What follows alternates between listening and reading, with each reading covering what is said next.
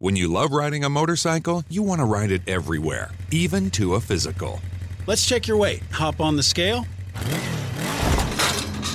Look at that. You're down a few pounds. Oh, yeah. Must be the new carbon fiber wheels. And when you love saving money, you want to save even more. That's why Geico makes it easy to bundle your motorcycle and car insurance. I'm going to prescribe 91 octane for your engine knock, and we'll want to see you again in 3,000 miles. Kickstart your savings with Geico Motorcycle. Bundle and save on the things you love. From the basement of the Bob and Tom Studios, it's That Josh Arnold Podcast. Oh, hello there. Oh, second week of November. And what a week it is. I hope you're doing well. Welcome back to That Josh Arnold Podcast. I am Josh Arnold. My goodness, what a show we have for you this week. My guest, the supremely talented and very lovely you. That's right. It's you. And some of you might be saying, Josh, I'm a guy. I don't really enjoy being called lovely. Well, get over it. Because, sir, you are one lovely man. All right? You're all lovely. You know why I know that? Because you're listening to this. So, I mean, you don't have to be physically lovely. You could be ugly and lovely. You know what I mean? You could. You're a lovely person for listening, but you could also be ugly physically. You could be hard to look at. But I know that you're not. I'm happy to have you. And, it's gross down here in the basement. There was a flood over the weekend, and they've siphoned a lot of the water out, but there are at least 2 inches of standing water on the ground. My shoes are wet. I'm just, splashing around down here. It's just, I've got to ask if I can do this from the main studio, but I know they'll say no. Anyway, I'm still happy to be with you. And I hope the second week of November is treating you well. The weather, well, where I am is unseasonably warm, but wonderful. I'm going to soak it in before, it gets cold for some months here. And, we had the time change, didn't we? And it gets dark now right away before dinner. So I hope you have your seasonal effectiveness disorder lights and whatnot. I know I do. I'm a sufferer of seasonal effectiveness disorder. My friend Joe Murray says he actually does a joke on stage. He says my buddy Josh has seasonal effectiveness disorder. When his food isn't seasoned correctly, he gets really upset. It does make me laugh. But anyway, man. Went fishing over the weekend, a bit of a slightly impromptu fishing trip with my brothers, and we were in the Lake of the Ozarks, and oh boy, the weather and the falling leaves. The only problem with the falling leaves, they were all in the lake. They were all over. So you would cast, and if you didn't immediately hit a leaf with your lure at the top of the water, you were sure to snag one as you were reeling it in. So that got pretty annoying. But other than that, being out there, people burning leaves, the smells of fall, the sights, the sound, I just love it. I love it so much, and I was really happy to be able to spend some time with my brothers and out there in nature. It's good to get outside. So get outside while you can. I hope it's nice where you're at. Our sponsor this week, speaking of nice, is one of my favorites. This week's sponsor, A Good Chip. Oh, yeah, just something to snack on there. You got a crunchy chip. And I am speaking about, I'm using the American word. If you're one of our British friends, crisp is what I'm talking about there. Or if we're talking about Pringles, a crisp. But yeah, just and not even just potato. It could be a tortilla chip, or so maybe I had pumpkin chips recently, and they were delicious. And yeah, who doesn't like a nice, good chip, flavorful, maybe a little salty there, and you can dip it in you get many dips out there to go along with your chips. And I'd like to thank A Good Chip for being this week's sponsor. Have one or two or a whole bowl. Maybe just right out of the bag. Maybe you don't even put them in a bowl. You put them. You just eat the bag. Go for it. Oh boy, this what we have coming up. I originally the first few episodes we had what was called Vocabulary Corner. Well, that's changed. But Josh, I love learning new vocabulary words. Hey, that's not going anywhere. But it has a new name. I thought about this a little bit, and I went, all right, let's try a new name. Let's shake it up. Again, this podcast is organic. We're still figuring it out as we go along, and I appreciate you being here for the ride. So let's get right to the new renamed first segment of the week, Vocabulary Station.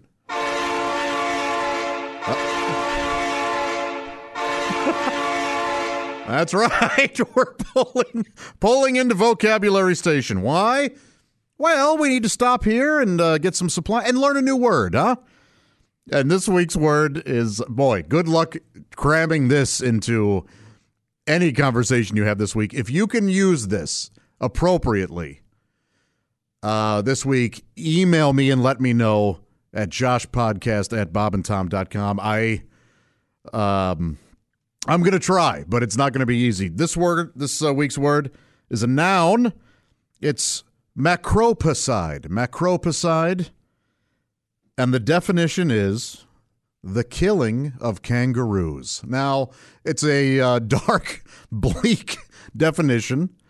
We all love kangaroos. We don't want to think about the slaughter of them, I suppose. But there's this word, which when I came across, I couldn't believe it. Macropicide. It's macro, M-A-C-R-O, Poseid, as in he was Poseid himself. That's ridiculous. P-I-C-I-D-E. But it's pronounced macro. The emphasis is on that second syllable there. Macropicide. It's the killing of kangaroos. And I can't imagine, unless you were a bushman or you're living in the outback or something. I don't know who. Or maybe you're a zookeeper, and all of a sudden you go out there to feed the kangaroos their, what do they eat? Probably shrimp or something. You go out and you've got a handful of shrimp for the kangaroo. And I know they don't eat shrimp. They might eat shrimp, but I know they. Anyway, and you see that they're all dead. Oh my God, all the kangaroos are dead. This is a case of macropicide. What a weird word, man. Anyway. If you can use that this week, I want to hear about it. Macropicide. There's a movie out there that's really good, but it has a couple. It's an unsettling movie anyway, but there are a couple scenes that are really tough to watch because actual macropicide is taking place, and it was not faked in the making of the movie. These Australian hunters went out, and some of the actors went with them, and they're driving in these pickup trucks through the outback, and they're just shooting kangaroos. And it's in the context of the movie. It's called Wake in Fright. I saw it years ago on Turner Classic Movies late one night. I'm looking it up as I'm speaking here, so forgive me. Wake in Fright, and it's a great movie. It stars Gary Bond and Donald Pleasance, and Donald Pleasance just amazing. The great John, I think it's Mayon or Malon, I don't remember, but a fascinating movie. But it's those are hard scenes to watch when they're driving around shooting these kangaroos, committing real macropicide. So, but I do recommend the flick, which leads me to the next segment of this week and every week. What I enjoyed this week. Oh my gosh, I never remember what the song is. I know this is like the third time I think we've used it. And boy, it makes me happy. Doesn't it make you happy? I hope it does. And I hope that you enjoyed many things this week. What I enjoyed, some of you are going to scoff at this, all right? Last week you may have scoffed because I talked about a cartoon on Disney Channel, which I hope you watched, Big City Greens. If you did, let me know. Let me know if you enjoyed it. If you didn't, don't waste your time. Don't go. You don't need to write me and say, "Hey, I didn't like it." Why do you want to put your energy into something you didn't care for and ruin my 2 minutes of me whenever I'm reading that? So what I enjoyed this week, it was not enjoyed by many people when it first came out. It hit theaters in May of 1987, and I saw it on video cassette, late 80s, early 90s. My parents rented it because they were curious. They'd heard it was so awful. And I remember watching it and my dad laughing a lot, and afterwards my dad going, "What? That was not bad." I don't know why all the negativity. It was pretty entertaining. And I remember as a kid kind of laughing at a few parts. A lot of it went over my head. I'll get to what I'm talking about. Well, I'll just tell you, the movie Ishtar. It's one of the most notorious bombs in cinematic history. And it had a very troubled production. It stars Warren Beatty and Dustin Hoffman, and it was the first and last movie to be directed by Elaine May because it did so poorly. She really wasn't. I think it's a combination that she wasn't offered another shot, and she probably didn't want to take it because it couldn't have felt good to read all the negative reviews and hear all the hate and the jokes. I mean, I remember jokes flying around when I was a kid on Carson or whatever about how awful Ishtar was. But I'm telling you, it's pretty damn entertaining. It is. There are some really funny lines. There's some very silly set pieces, and man, it really isn't bad. I enjoyed it, which is why it's the thing I enjoyed this week. It was on cable. I've got a few cable. I make pay cable money. That's right. I've got Showtime there and TMC, the movie channel, and Stars, and it was on one of those. And I went, you know what? I'm going to watch this. And I found myself laughing quite a bit. And there are some moments that are slow. Here's the story. Dustin Hoffman and Warren Beatty are a couple of would-be songwriters who work together a la Simon and Garfunkel. They want to be the next Simon and Garfunkel, essentially. But they're not good. And that's where a lot of the comedy stems from. Their songs that they write and perform are bad. And they get a job in the Middle East and then get entangled in a CIA sort of mission. It's all very far-fetched, and it's filled with a lot of 80s foreign policy references and things. And but it's terrific, and Charles Grodin is in it, and he almost steals the movie. He's such a wonderful actor and so funny. You know what? If you saw it and you didn't like it, give it another chance. If you haven't seen it, see if you like it. Try it on for size. Ishtar. Its reputation is bigger than kind of the movie itself. You know, it's most people may not have seen the movie or don't remember it, but they know if somebody says, "Oh boy, this is like Ishtar," they know exactly what you mean. It means it was a colossal flop. Martin Scorsese and Quentin Tarantino love Ishtar. That's and throw me into that mix. I mean, my gosh, what are you not doing here? Or why aren't you watching it? And actually, I mentioned that it was the butt of many jokes. Gary Larson, the creator of The Far Side, arguably the best comic to run in the Sunday funnies, as it were. He had a panel. It was one of his Far Sides was the video store in hell. And it was just a picture of people in a video store, and every movie was Ishtar. And he later, he's quoted as saying that he was on a plane once, and Ishtar was showing, and he found himself to be really enjoying it. He was very entertained, and he actually issued an apology for that joke. It was the only apology, he says, that he ever put out there for one of his cartoons. And God bless him for it. That's he said he'd written that, he had made that cartoon before he had seen the movie, of course, and after he saw it, he went, you know what, I was wrong. That's a pretty good flick.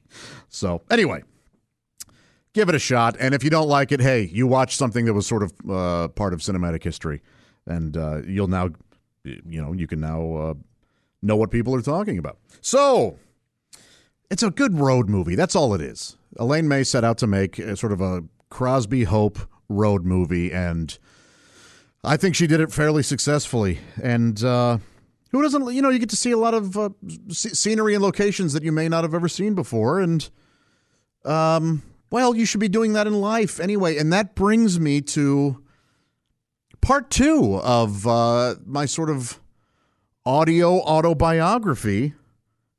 Because last week, well, every week I like to take a question or so, or two rather, and last week the question was big, and therefore the answer is fairly big, and I think we'll take 2 or 3 podcasts to answer fully. It came from Dustin, and the question was, he has very nice things to say, of course, why wouldn't he? And then he goes on to ask, it sounds like you've done a lot of different things professionally over the years. Did you ever feel like your life had no direction because of all the different hats you've worn? If so, how did you actively refine and focus your life to get you on the professional path that made you happy? Well, the quick answer is yes. I've had many different jobs.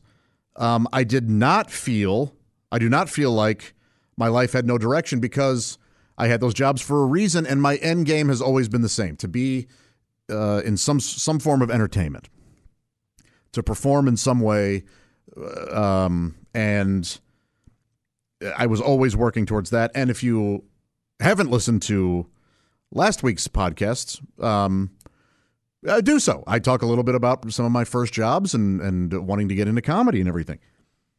And I left off last week just before I was hopping a plane to Korea.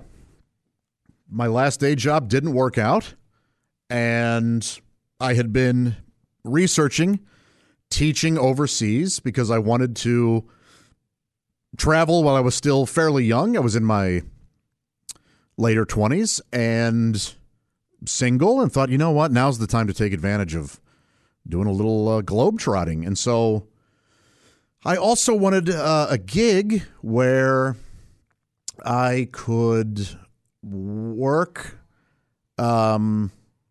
less than 40 hours a week. And from what I understood, teaching overseas, you would work a few hours a day, and then you'd have the rest of the day and your weekends to yourself. And you also made good money. So I was researching this, and I found out that Korea was like the only country that if you taught English over there, they would pay for your airfare, and no other, like Japan and China and stuff, they weren't offering airfare. But the Korean schools were, and I was pretty broke. I was very broke, actually. I had negative money. Another reason I wanted to go over there was they pay for all your living expenses except for like food and whatever other material things you want to buy, but they paid for rent, and you got a salary, which back then it equaled about $2,000 a month. And so when you are making I figured, hell, if I'm making $2,000 a month and I have no bills, I could probably, and everything is pretty cheap in Korea. It was like, all right, I might spend $500 a month on food and activities and send the rest home to pay off debts I owed. And that's what I ended up doing. I reached out via email to a few different recruiters who lived in the United States. They were usually of Korean heritage, and they would hook up schools in Korea with teachers in America or England or Canada, and they would get everything together for you, tell you what you needed to do, get you hired, set up interviews with schools over there. And, eventually get everything taken care of for you. So I interviewed with one recruiter, and he liked me a lot and ended up saying, yes, I'm going to get you a job. And so he would hook me up with phone interviews with schools, and I only had like maybe 3 or 4 before I found a school that wanted me and I wanted to go there. But I remember one interview, I was in a car with my buddies because I had to talk to them on Korean time, which is, I was in Central Standard Time, and Korean time was 16 hours ahead. So we had to but anyway, this one interview took place at night, and I remember I was in a car full of other comedians because we were on our way to an open mic. And I'm in the back seat, and I'm already kind of like, all right, man, I'm in this group with a bunch of a bunch of Weisenheimers, and I hope they just keep their mouths shut while I'm trying to get this gig. And I'm talking to the person at some Korean school in Seoul, the capital of Korea, and I'm talking, and they're telling me, hey, you're going to be teaching English and gym. And so what my friends heard in the car was I go, oh, okay, so I'll be teaching English for part of the day, and then I'll also be teaching physical education. And the whole car erupted in laughter because who the hell am I to teach gym? I have no business doing that. And it's not just because I'm overweight. It's just I'm also not good at sports. I mean, I kind of know my way around a wiffle ball bat, kind of. But other than that, no, leave me out of it. So I love playing them. I'm just not good. That interview ended up, they weren't going to pay me as much as this other school in a smaller city was going to pay me. So I ended up, hooking up with that school, and they flew me out. Actually, I went with one of my best friends. His name is Russ Olson, and we did improv together for years, and we maintained a really solid friendship. And he wanted to go too. He wanted to go to Korea. In fact, I kind of think it was serendipitous. He had been researching at the same time I had been, and we went, hey, man, why don't we try to work this out to where we both go and teach at the same school? Well, it ended up that he ended up working at a school about 30, 45-minute bus ride from the school I was working in. We both got jobs in pretty much central South Korea, sort of closer to the west coast of South Korea, but still fairly centralized. And the town that I got my teaching gig in was called Jeonju, and it was lovely. Just a lovely town. It's the 16th largest city in South Korea, about 650,000 people, a little over that, at least when I was there. And it means, perfect region. And which it was for me. Why? It was a big city, but it was also surrounded by beautiful rural Korea. And in fact, they coexisted. It was not rare to be walking down a street in Jeonju, and between two tall sort of skyscrapers or apartment buildings, there'd be a small, almost shack-looking thing with a big garden in the back, and Korean women with baskets, and they were going and getting, they were picking cabbages. Or it was almost like these little farms in between big city buildings. And it was a wonderful combination. And that's what I wanted, because I wanted to go to Korea, well, for the reasons I already mentioned, but also my great uncle, my mother's brother, he and his family had lived in Korea for a few years, and I really liked that guy, my great uncle Jack. I thought he was really funny. He had a tremendous wit, and he was very nice to me, and he smoked cigars, which was like simultaneously obnoxious and charming, and He taught me how to play bumper pool. I just have really good memories of my Uncle Jack. He was a fun guy.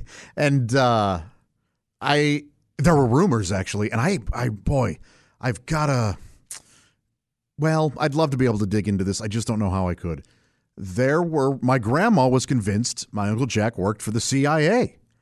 He had some vague job that would send him around the world, and he always seemed to be in an area at a time when there was some sort of turmoil or political upheaval.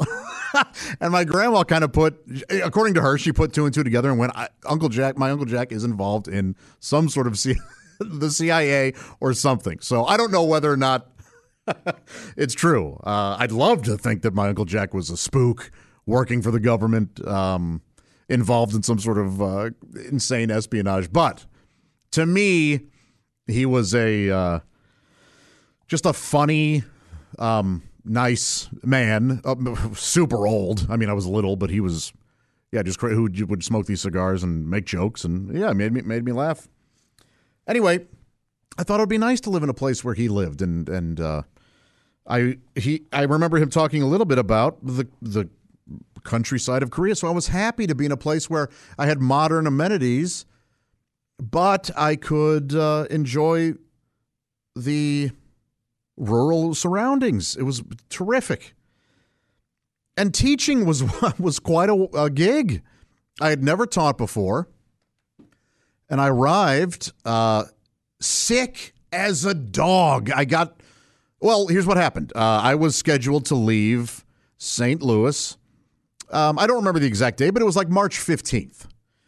And around March 5th, they called. And so we had goodbye parties with my family planned, and with my friends, big bash planned to sort of say, hey, I signed a year contract. I'll be gone for a full year, and let's celebrate. Let's go all out, and I'll see everybody. And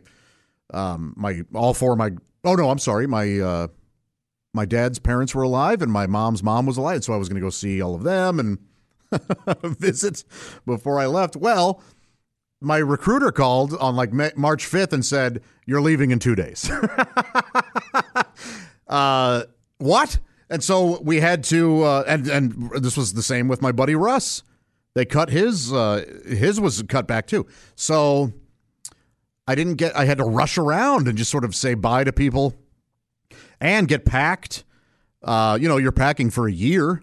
So pretty much everything, all my clothes and everything I was taking with me. And it was a whirlwind. And in the middle of all that, I got one of the worst flus I've ever had. I was just sick as a dog. And poor Russ caught it from me because we would make out on the plane. And just if you heard that and didn't immediately perk your ears up, you're not listening. That was a test. Of course, my buddy and I didn't make out on the plane. At the terminal, oh my God, it was all right, this is getting off the rails. Anyway, he did get sick, though, as I was coming off of it. So arrived in Korea sick as a dog and started training at the school. It was called ECC, which stood for like English, two words that start with C. And here's what I did. I taught all day, Monday through Friday, and then on some Saturdays at first. And I would teach kindergarten up to high school. And as the day progressed, the kids got older. So in the morning, I was teaching kindergarten. In the afternoon, third, fourth grade. At night, because I would start at like 8 a.m. and end at 8 p.m., essentially. Now, I did have a couple hours off in between there, so I would teach classes from 8 to 10 and then be off until 1 and then go back and teach 1 to 4 and then 5 to 9, that kind of thing. Yeah, because I guess the last class started around 8. So we were there all day with, those 2-hour breaks where I could go back to my apartment or I could go to a restaurant, whatever, walk around. So I got to experience teaching all grade levels. I did not speak any Korean.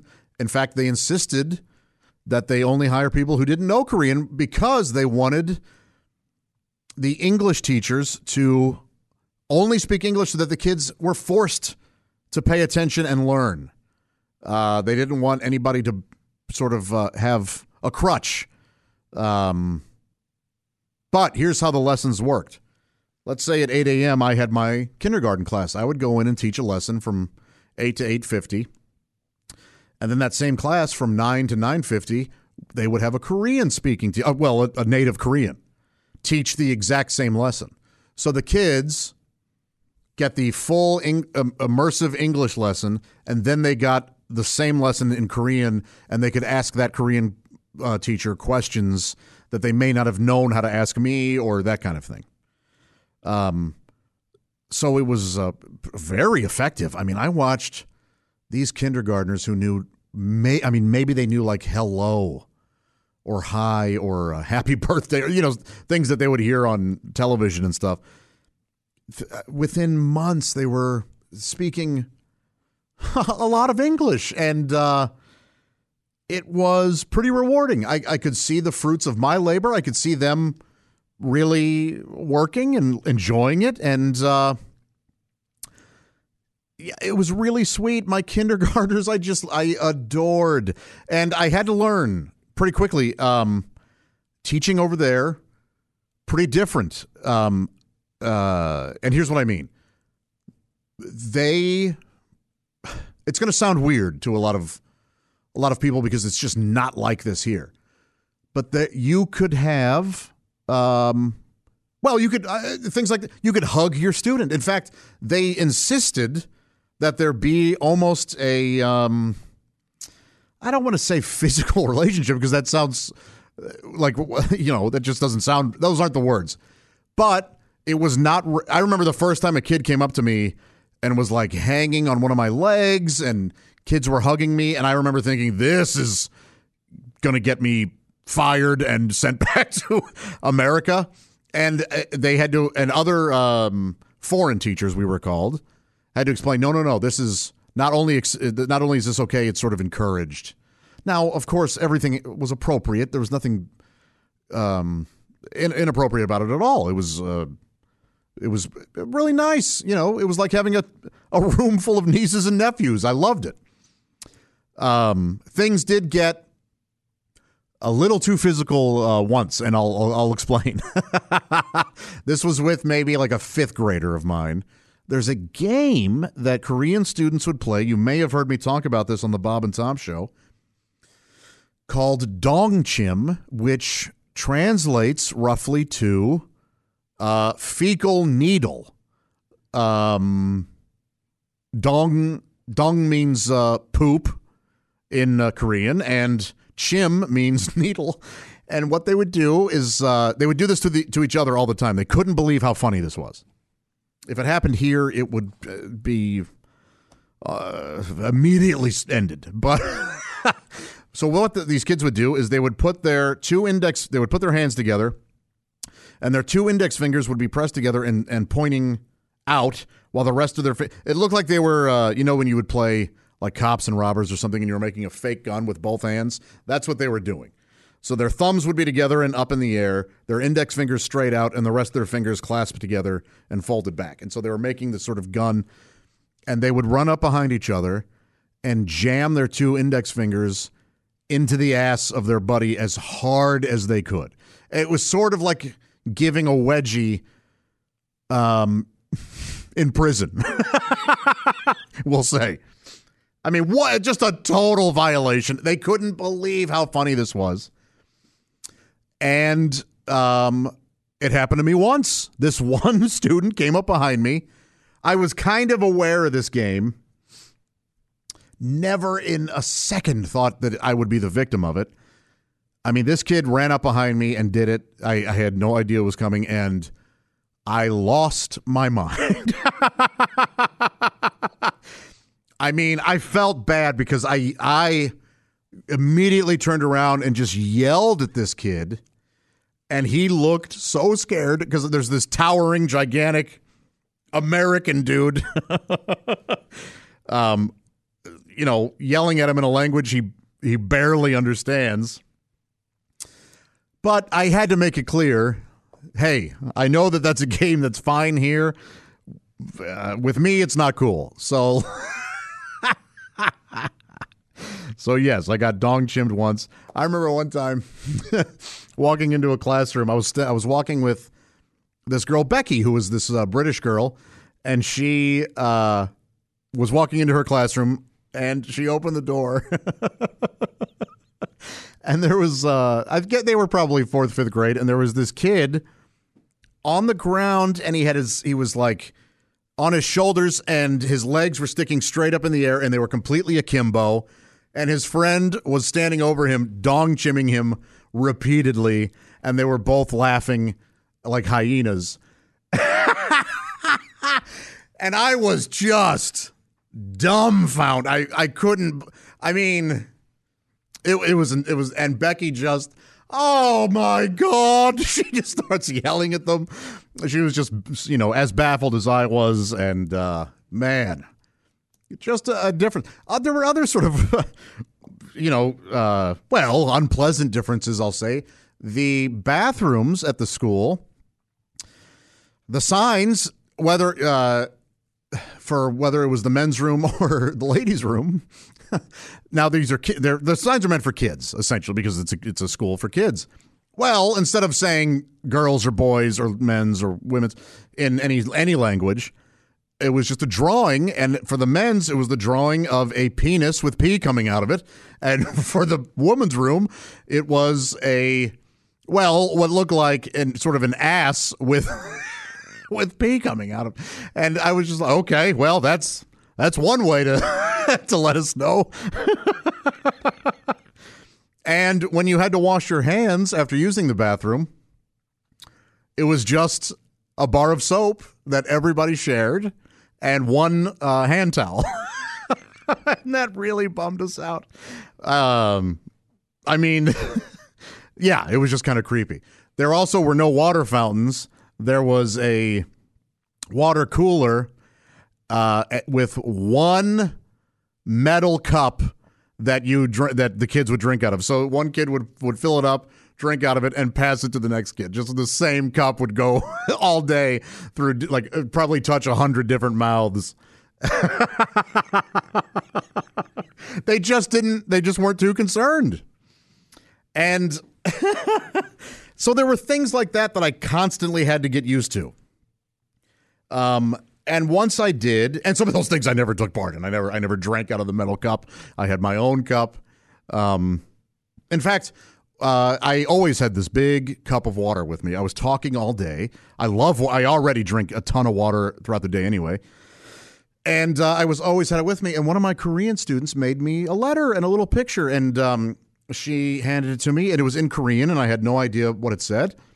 But I loved it. It was so sweet. And she was one of my favorite students, and I very proudly took it into the teacher's lounge and had it at my desk. And I go, I wonder what this says. And I handed it to one of the Korean teachers, and I said, hey, what does this say? And she read it and burst into laughter. And I said, oh, well, what does it say? And she said, Joshi teacher. They called me Joshi teacher. First off, Josh in Korean, when it's spelled out in their letter system, no word ever ends with SH. It's always, so it doesn't end with sh, it's she. Every word ends with she. So, like if you said, oh my gosh, they would say, oh my goshi. That's just how it is. And so Joshi they weren't being cute. That's just how they pronounced my name. But it sounded very cute. And they would always say teacher after your name. Because that's how they would say it in Korean. It was always, the Korean teacher's last name and then teacher. And so, which was maybe, I forget exactly what the word was. Anyway, so the Joshi teacher, the little girl's letter said, Joshi teacher, you are like a hippo. So, of course, the Korean teacher was howling. And she told me, and I go, oh, I'm like a hippo. Is it because I'm, fat? I mean, in America, I'm overweight. In Korea, I was fat. You know what I mean? Like, because they tend to not be, they're not nearly as fat of people as we are. So I said, is it because I'm, a fat guy? And she goes, no. Well, she goes, I'll find out. And I go, I'm not worried about it. It's a little kid. It's sweet to me nonetheless. And, later she found out, she talked to the little girl. Sally was her name because they got to pick English names for themselves. And so we had to refer to them as their English names. So she talked to Sally, and Sally told her that I was like a hippo because I always had water with me, and I was always just chugging these waters, which made it even sweeter. And my goodness, it just it makes it really makes me smile big thinking about it today. And one of the things that I really enjoyed with teaching the kindergartners was I would teach them, and then we would go have breakfast in the cafeteria. And that same girl, Sally, I would sit with them, with the kindergartners, and eat with them. And it had to have looked comical. I wish somebody had taken a photo, but they were these tiny, very low to the ground tables and kindergarten class chairs. And that's what I had to sit on and eat at. So it's all these little kindergartners at their little table, and this giant American dude with a goatee bent over, sitting on this ridiculously tiny chair, eating with them.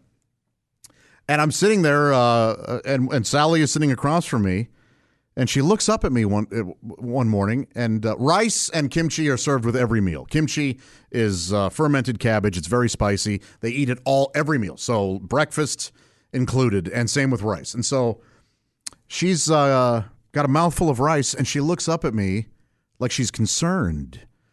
And so I'm looking at her, and I'm about to ask if she's okay, the best I can, because she wasn't that advanced in English. And she sneezed and covered me in wet rice. I mean, it was in my hair, in my goatee, just all over my face. Because as you can imagine, if you've got a mouthful of rice and you have to sneeze, well, it's coming out. You're not going to be able to keep your mouth closed, and especially if you're a 3-year-old, which she was. So, because kindergarten started very young there. So, I also remember that they would serve fish once a week or so. And it was delicious. They were like these just cut up fish nuggets. I don't know what kind of fish. And they were awesome. Crispy. They weren't fried, but they had like a crispy outside.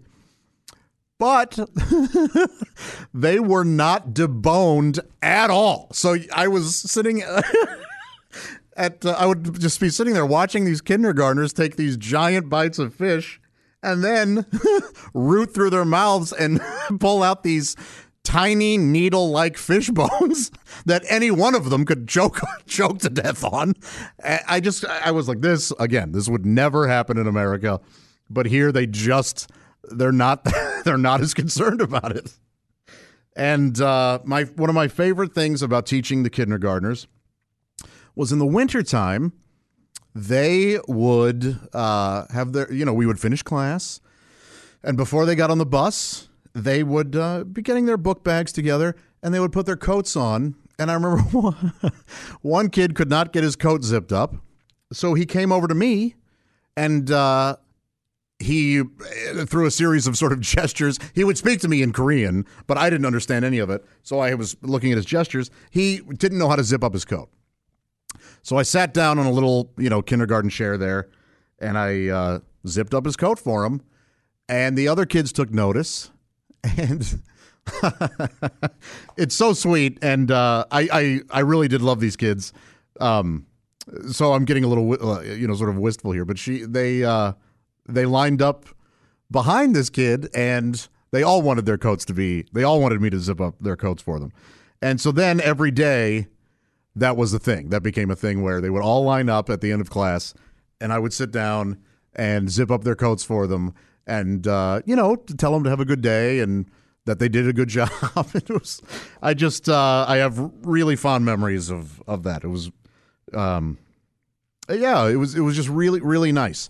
And as the day would progress, again, the kids got older and they got better at English, and they got, their personalities were starting to show themselves more. And, man, they were funny, and they were kids. They were crazy rambunctious because their regular schools were so strict that when they got to this English academy, they really cut loose.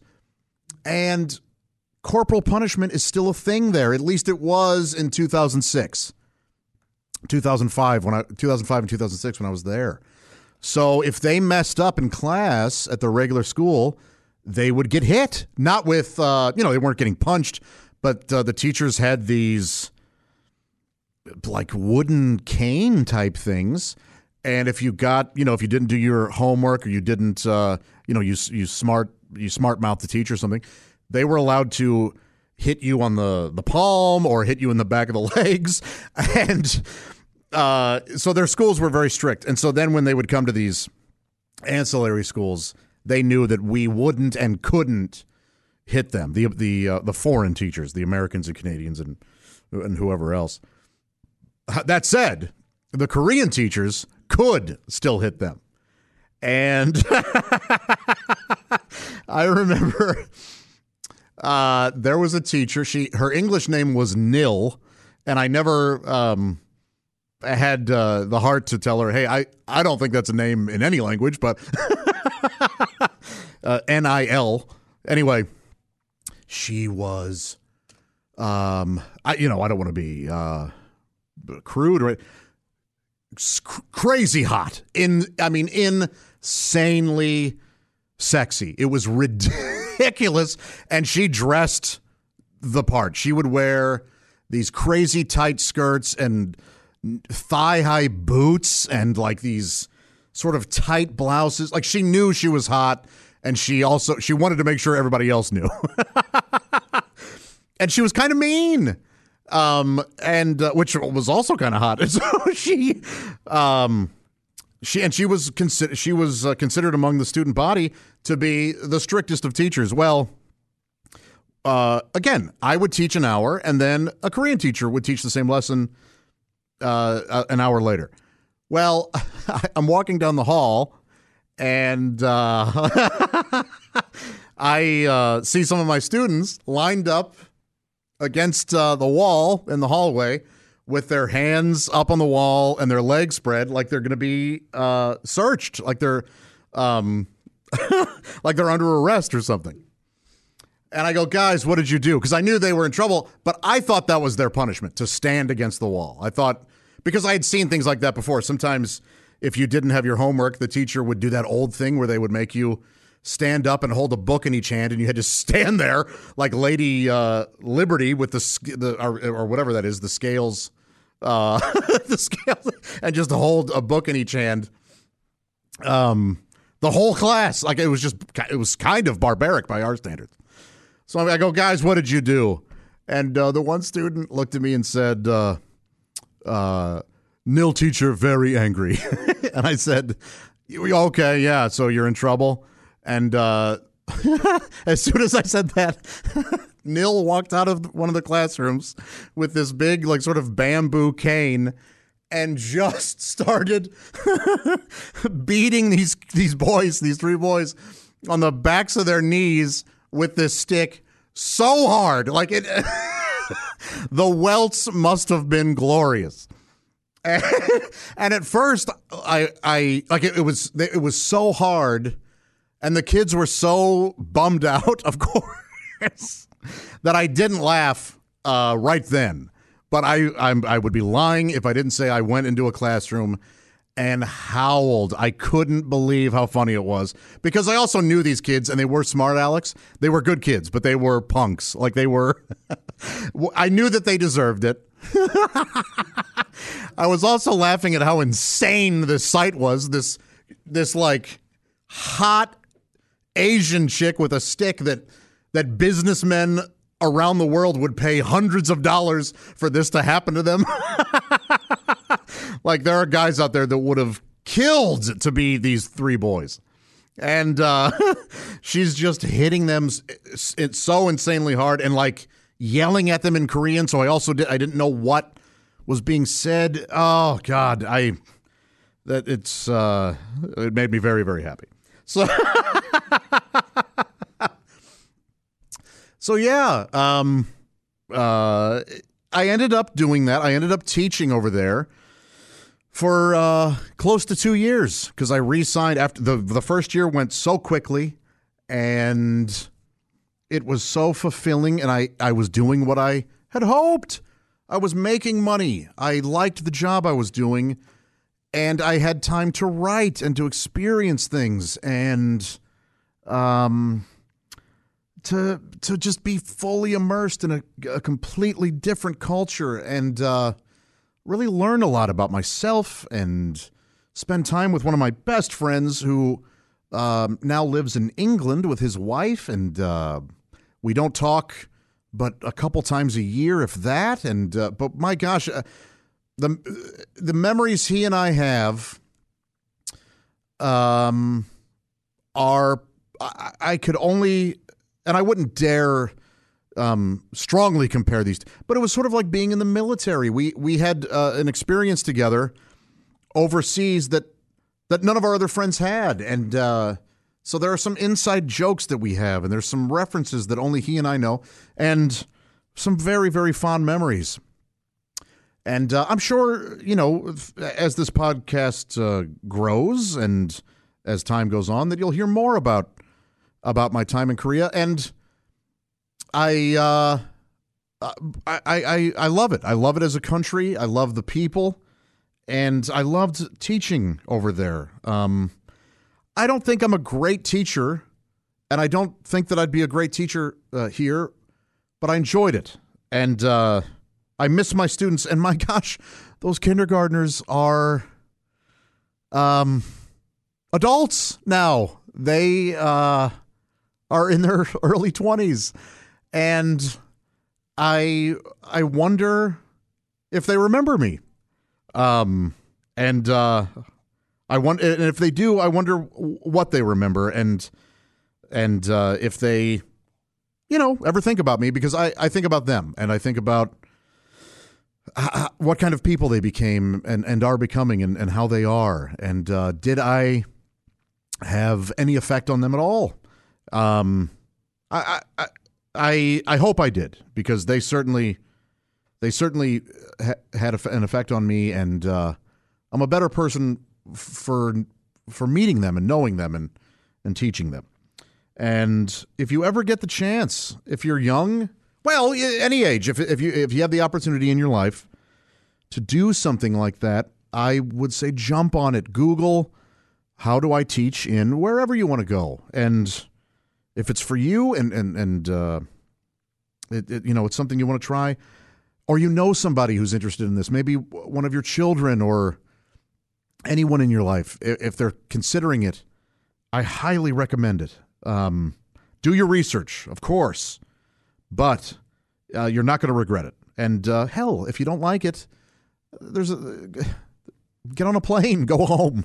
You're not stuck there. So, but you're I think you will like it. I look forward to getting back to Korea. I have not been back since 2006, and I want to. I want to go, and I want to walk the streets that I want to walk by my apartment complex, and I want to walk by that school, and I want to see what's changed and what's the same. And I'll get there. We'll it'll be. I think it'll be great. So this week, well, you know what? Next week, I'll tell you about how what happened when I got back from Korea, and tell you about what got me to where I am right now, sitting in the basement of the Bob and Tom Studios. This week, what I would like for all of us to work on, well, I would be remiss if we didn't do this the proper intro for this. What to work on this week?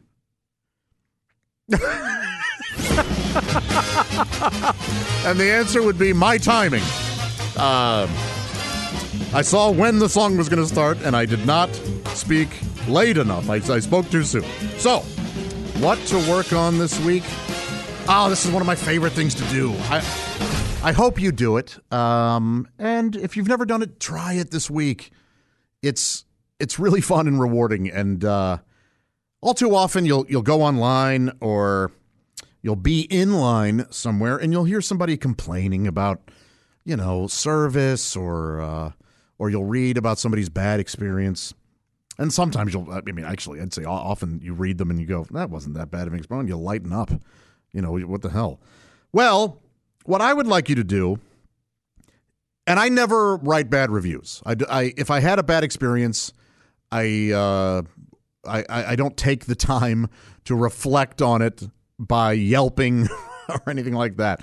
It was a bad experience. I don't want to spend my time thinking about it or anything like that. So what I prefer to do is to write reviews that are good, or write even better. And this is what I want you to do. However you do it, report good service. If you get good service this week, and you will, let somebody know. Either go on Yelp and say, you know what? The clerk at my neighborhood pharmacy was so kind to me, and I just really, really appreciate it, and I wanted to let you know about it. It's wonderful. What I like to do is, if I get good service, ask to talk to the manager. And it's a tricky thing because you get good service and then you go, can I please speak to your manager? And that person's immediately worried. They don't think you're going to be. How often does somebody ask to see the manager when it's a positive thing? So they're kind of trained to go, oh man, what did I mess up? In fact, I've said, can I please speak to your manager? And they've said, oh my gosh, what is there anything I can fix? What did I do? And I said, no, I just want to speak to your manager. And when the manager comes over, and again, you know what? It might be tough this week because we're not really all going to restaurants and we're not going to as many stores. So maybe it's better online or something. But if you're in a drive-through or whatever, I think you can make this work. Let their supervisor know that they did a good job and that they should be happy that person is working for them. Just let them know. It's a really nice thing to do. It only takes a minute out of your day. But you know what it does? It really makes the day of that person. First off, the manager likes to hear it. They're relieved that you're not upset about something, first off. Second, they're happy to know that they've got a good person working for them. And then they go to that person, they say, you know what, that guy or that woman, let me know what a fine job you're doing, and I really appreciate it. And it makes everybody's day. So do that. Spread a little love. Report good service. And report back here next week. I'm going to finish talking about my professional life ad nauseum. I hope you're enjoying it. I do. And I've left some things out in both weeks so far, but I will get to them eventually. Stories are going to come out, memories are going to resurface, and I'm going to share them with you. And I hope you're enjoying it. I'm certainly enjoying talking to you. And email me more questions at joshpodcast@bobandtom.com. I love hearing from you. And we will see you again. Oh, and subscribe, if you will, and leave a rating. Whatever you do. If you, you know what? Maybe that could be your good service this week. You could give me a nice rating, but only if you enjoyed it. Anyway, we will talk to you next week. Goodbye, everybody.